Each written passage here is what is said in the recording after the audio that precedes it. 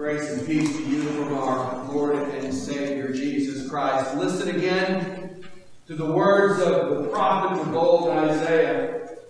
Arise and shine, for your light has come, and the glory of the Lord has risen upon you. For behold, darkness shall cover the earth, thick darkness the peoples. But the Lord will rise upon you, and his glory will be seen upon you. And the nations shall come to your light, and kings to the brightness of your rising. God comes. And he comes like light. God comes like light in that he comes to attract, he comes to guide, and he comes to dispel the darkness. Attracted unto the light came wise men from the east. Inspired by the light of God, they were attracted to him, and they had come to worship him. And they brought gifts. Expensive. Gold, frankincense, and myrrh. Now, we don't really know that much about these men. In fact, we're not even entirely sure that they were all men. Didn't have to be.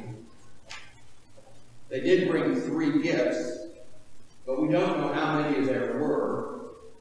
But 3 really works well in school play.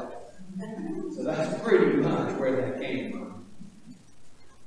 The biblical term for them is magi, which is just the plural of magi, which is from which we get the English word magic and magician. We don't really know what their profession was, other than they have this moniker. Some have proposed that they were astrologers, that they had witnessed, as we did this last week, the conjoining of Jupiter and Saturn. Jupiter being the king of the planets, and Saturn somehow being the religious planet. I'm not quite sure how. But when you see these two conjoining, they saw and they just followed.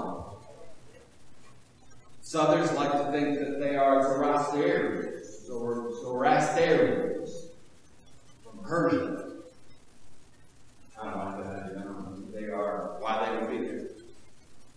I do like the idea that they are Semitics.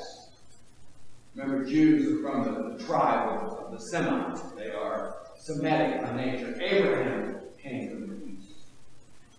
Daniel raised his children in the east. Shadrach, Meshach, and Abednego raised their children in Babylon in the east. Daniel left children and offspring there as well. These could have been the devoted and followers and offspring of Queen Esther. 100,000 Jews could have stayed in Babylon after the Babylonian captivity and not returned to Jerusalem. Could have been any number of descendants of these. There could have been a remnant of the nation of Israel, a remnant of the holy priesthood, working in some obscure village in the east from the northern 10 tribes of Israel who had been deported and never seen or heard from again. We don't really know them. And the thing of it is their identity doesn't really matter, because the story is not even about them. They just happen to be in it. And they're bit players, to tell you the truth. I mean, the star of the story is Jesus. He is the bright morning star. He is the one who has been born King of the Jews. He is the light of the world made flesh. In the beginning was the Word was with God, and the Word was God. Glory in the highest. Glory. Glory is an interesting word. We don't tend to talk about glory all that often because, first of all, it's not very appropriate or very interesting. But it's super appropriate on a day like that. Glory is used mostly in the New Testament and in the Old Testament to describe the visible evidence, the tangible evidence of God. They would describe that as glory.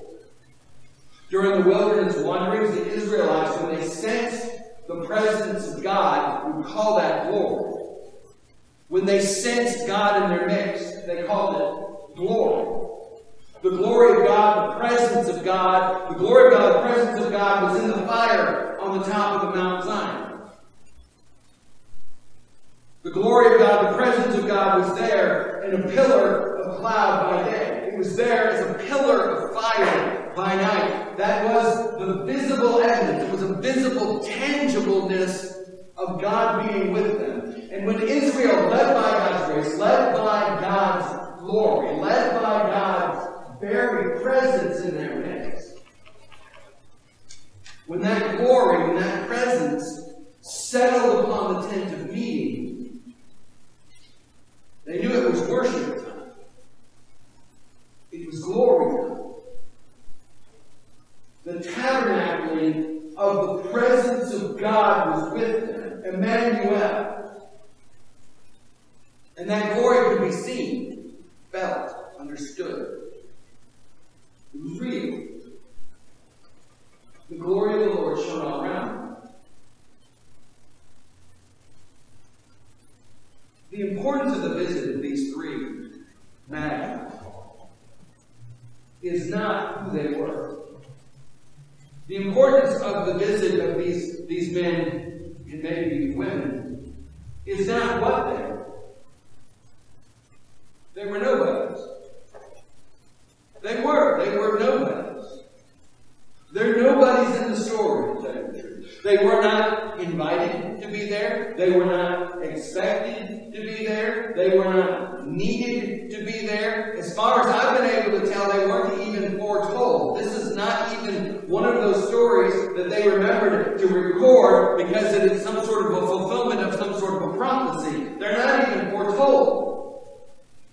They're not invited, not needed, not expected, not foretold. There's no reason for them to be there at all, other than the fact that God is providing for the whole family, because they don't realize that they're going to Egypt at the moment. But other than that, there's no need. But they were received. I think this is an excruciatingly important part of the story that we sometimes forget. They were received. They were accepted. They were accepted into the divine presence of God. They were brought into the very presence of God, right into the very glory, the very heart of God's salvation plan. These people just walked in. And God was pleased. The Word became flesh and dwelt among us, full of grace and truth. We have been told that He is Lord. The glory of the firstborn Son of God. These wise men were welcomed into the glory of God, welcomed into the very tangible presence of God. These wise men were welcomed into that space. Jesus, the light of men, had attracted them. The light of God had guided them. The light of God had dispelled the darkness around them and replaced it with His very own glory. Arise and shine, for your light has come. Matthew 5, you are a light of the world. The city built on a hill cannot be hidden. No one, after lighting a lamp, puts it under a bushel basket, but they put it on a lampstand, and it gives light to all of the house.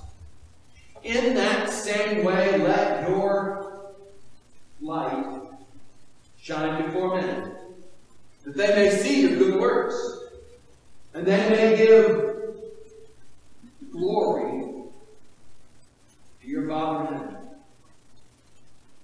Your glory. That visible, tangible evidence of the greatness of God. Manifest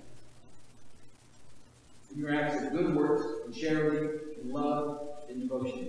The very evidence of God's presence in the life of dark and night world. Tangible presence of God. Let your light shine. And they will see see the glory of God.